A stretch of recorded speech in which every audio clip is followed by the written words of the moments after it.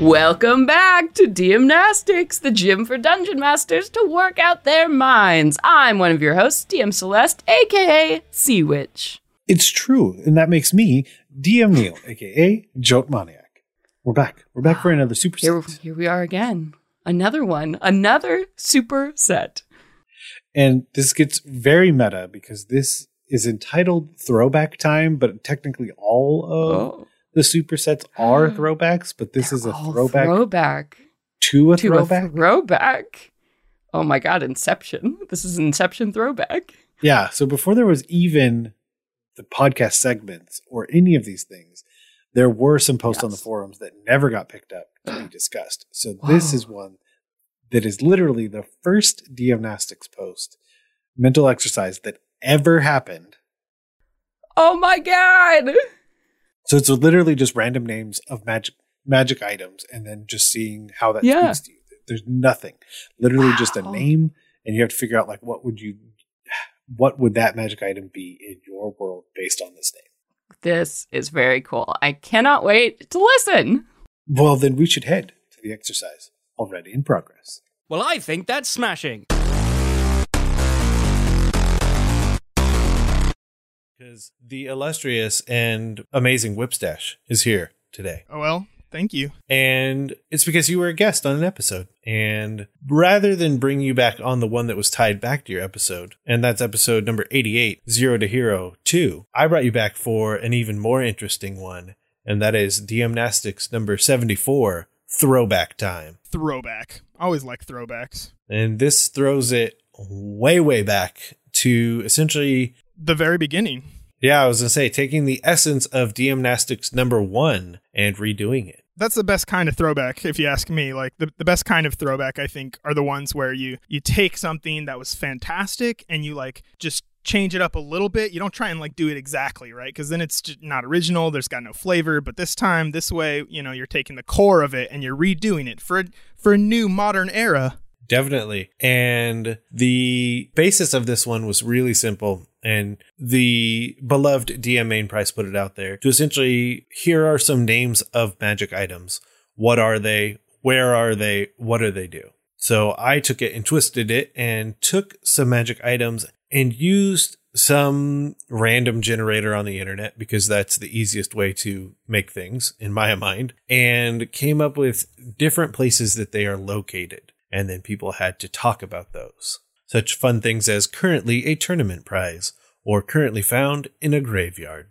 Yeah, I don't know where you got this generator, but there are plenty of wonderful generators on the internet, and we should take full advantage of them. Definitely. So, as we like to do, Ryan, who did you want to highlight from the forums? So, I think my favorite post was from DM John, DM_John on the forums. And the magic item that he chose was called Ataraxia. And basically, he tied it to a gnome warlock. It's a magical circlet worn by Ansys, a gnome warlock. And she basically used it to give herself enough power to create her own tiny plane of existence. Apparently, it took her 300 years, but then she finally made it. And she went through the portal into her own plane of existence and then got trapped there, which is a little bit sad. Maybe. I don't know. That was the part that really interested me, is like you could use this in your game. Like there's this small plane of existence where this gnome warlock is hanging out by herself with all of her books. And then like you show up and you're like, hey, we're here to rescue you. And she's like, hey, I don't want you to be here. I was enjoying my quiet and peace. Yep.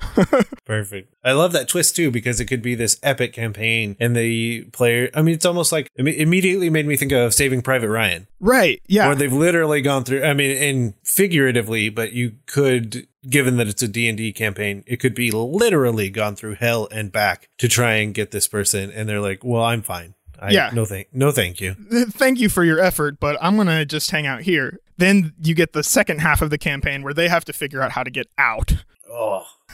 I did want to pause for just a moment and highlight the wonderful post by Lemiel14N3 on the forums. He chose to talk about Alaka Slam, and in his post he referenced the Oscar-nominated film Kazam starring Shaquille O'Neal, and I can't pass up an opportunity to talk about mid-90s basketball movies. So good on you, Lemiel.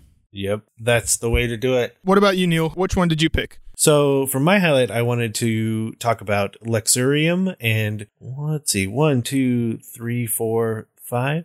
They took half of them and then talked about maybe coming back and taking the other half because there were 10 options on the forums. But the one that I really liked was Solar Song. And it's a beautiful golden harp for them. And it's a family heirloom for the Shortholt family. Wait a second. Let me see if my brain connected something. Okay. Is that something from like the Bard College episode or something? No. So it's actually a throwback to, or not a throwback, but an homage to Critical Role because the gnome bard in there, Scanlan Shortholt, is. Oh, got it. So awesome. Well done, Lexurium. Oh, and their avatar is a creepy version of Matt Mercer as the DM. It all makes perfect sense now. But essentially, it's an amazing golden harp that has been passed down through generation after generation and can actually be used as the arcane focus for a bard. And so when they're playing the harp proficiently, it produces bright light in a 30-foot radius and more light beyond that. And it actually gives a +3 bonus against any saves made against the harp. Okay. It's just a really cool item, and I love the toss back to Critical Role now that I have found it. Yeah, good on you. Nice little head nod there. Yeah. Well, I think we have done it, and you know what that means. I think it's time to hit them weights. Right now. Lifting weights is what I do. Look at me. Lift these weights. Okay, so now the question is, since they've all kind of been taken... The item I think we should do is Iquentin or Iquentin maybe. So let's go there. First of all, what kind of item is it? I want it to be big because Okay. it's currently found in a graveyard. So I want it to be something bigger. Big in actual size? Mm-hmm. So what if it's like actually the name of like a sepulcher or like a family tomb or something, you know, where it's like just a one room, like 8x8 stone building. And this is actually the name of that building. Ooh, I like it. And then inside you've got like little urns or, you know, 1 or 2 like mummified bodies, corpses, something like that. What do you think? I like it because I almost think of like that underground too. Like you have to go down a little bit into kind of the tomb area for the Iquentin family. And that it's well guarded by the undead because there's the like family heirloom in the back. Right. Yes. That's great. I had this thought that like, what if there's something, it's like not like a weapon or it's not something that like gives you a bonus, but what if instead there's something about this particular space or this particular crypt that allows information to be kept secret or like obfuscated in some way, or, you know, I don't know, something about like you have to be in this specific place to know something or to understand something or to, I don't know, read something. I don't know. I'm just spitballing, but that's where I'm going. Building off of that, what if it was a place where the Iquentin family for the longest time used some sort of magic to have secret meetings, and the things that were talked about and occurred in those secret meetings were kept very secret because of, like you said, almost anti-divination magic or just somehow permanently hiding the information that happened in there. And then it has then been used for nefarious or even legitimate means to keep things secret. But those secrets still exist in that area if you can figure out how to get them out. Yeah, there can be like centuries or even millennia of blackmail material on royal families and on nobles and on warlords. And this is how the Iquentin family like developed their wealth. Like they built their whole sort of noble family on the back of this blackmail information. Yes, I like it. I really like that one. Yeah, that's cool. I mean, because it's one of those things where it's neutral. In and of itself, doing something like that has no implications one way or the other. It's what you do with it afterwards that could be questionable or still questionable. Right. I mean, I guess it's sort of the opposite of, but it reminds me a little bit of like the Mind Palace from Sherlock Holmes, you know, where he like goes into his mind and like digs through his files and is able to get information out. But this is the opposite in that it is a literal physical place where you go and get secrets or information or, you know, store information or whatever. Like that's pretty sweet. That's awesome. All right. Do we want to try and tackle another one real quick? Oh, sure. We got some time. So the other one that I think we should tackle, and I think it's been tackled some other times, what really draws me to it is the currently found in section. So number 8, Ogress, currently found in the wrong hands. I like that. I just really, I don't know. So for some reason, it's really evocative, and I like the idea of like, what is this thing? And how could a thing possibly fall into, quote, the wrong hands? Right. Your, I think, initial reaction to that phrase, like, in the wrong hands, is, yeah, you automatically have this imagery of, we have this really powerful thing and we don't want bad people to get a hold of it. But my instincts are always to, like, reject the initial impulse, like the normal associations. So I want to say that this just means, like, that it's an item that is designed for a very specific person and somebody else has it. And so it's like just literally the wrong hands for, you know, the sword or the I'm going to say weapon because hands makes me think about weapons. Yeah, almost like, and I don't want to, I mean, it doesn't have to be this example, but this example to kind of like help us along would be essentially like someone evil using a holy avenger. Yeah, right. But yeah, and so it's like maybe you have this anti-paladin who is, you know, serving Lolth or something like that, and they come across this weapon, and like the weapon is designed to be used by, right, like only lawful good characters or something like that. But this anti-paladin is like, screw the alignment system. I think it sucks. I'm going to use it anyway. Yep. And essentially spitefully knowing that it's not in the hands of someone good, that it could even do, you know, do more good than evil, if you would. Right. And he's maybe not even getting, like, maybe he's getting less benefit even from it than he would be if he were of a different alignment. If it's in the hands of a lawful good person, it's +3/+3. But since he's using it, it's actually +1. Like, he's not using it properly, but the sort of out of spite nature of his task, he's willing to sacrifice that benefit for it. And I could almost see dipping into, you know, more of the RP side of this idea, because you have the mechanical perspective, exactly like you said, where you lose bonuses, but the RP side of what, you know, what if this person using it for this extended period of time was essentially twisting it and making it more evil by their use and their worship to Lolth, as, you know, as our example. And then it would have to be almost this like redemption story for this weapon that the paladin in your group now has. Because you could almost let them have a holy avenger earlier in a campaign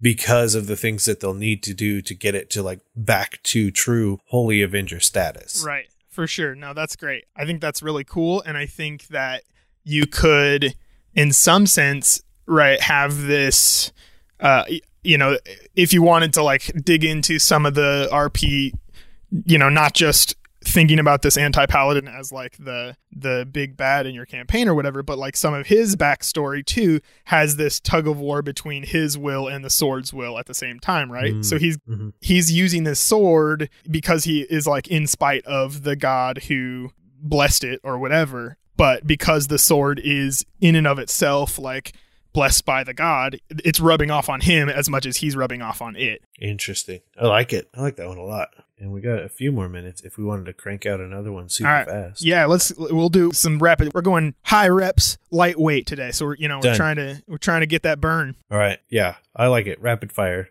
Throwing it back to magic item review. How about the moonboat?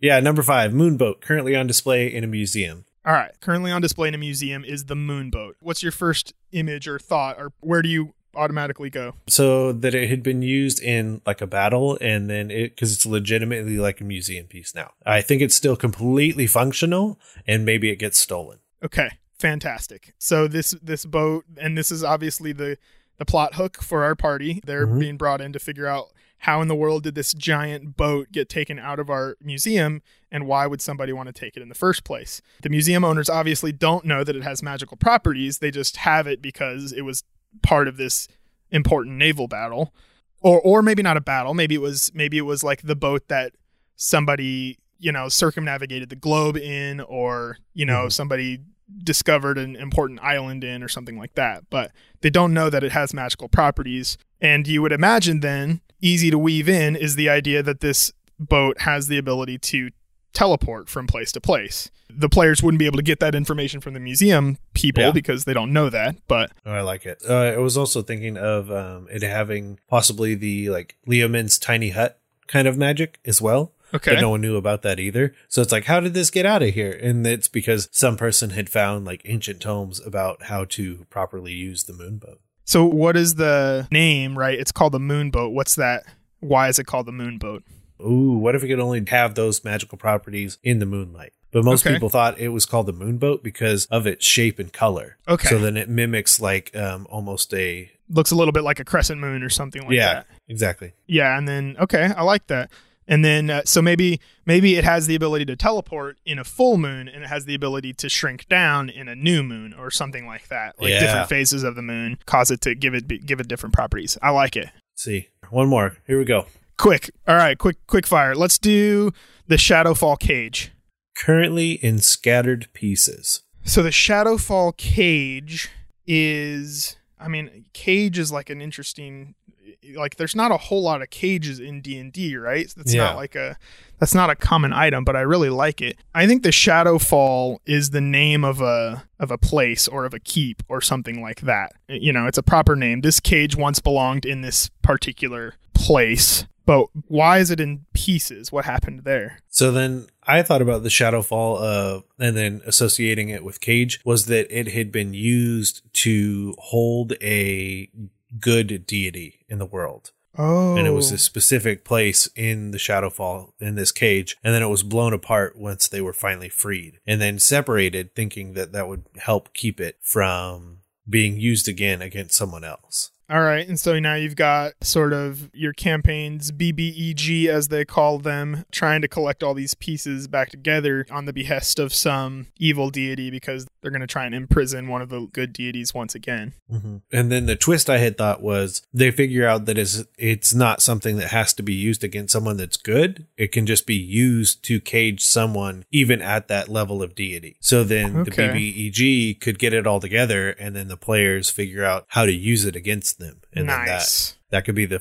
final twist. Yeah, obviously this bad person is just way too powerful for the party to defeat. But yeah, they're able to get this bit of super important information. I don't know how that's always a trick, right? As a GM is like, there's information that the party can get, but this person who is more powerful than them doesn't have. Like, how do you find that delicate balance? That's a needle to thread, but I think that's an interesting tack for sure. Yep. You guys can figure that out. We'll just give you the ideas. Right. Good job. Awesome. Well, I think we have done it, sir. We've done it once again.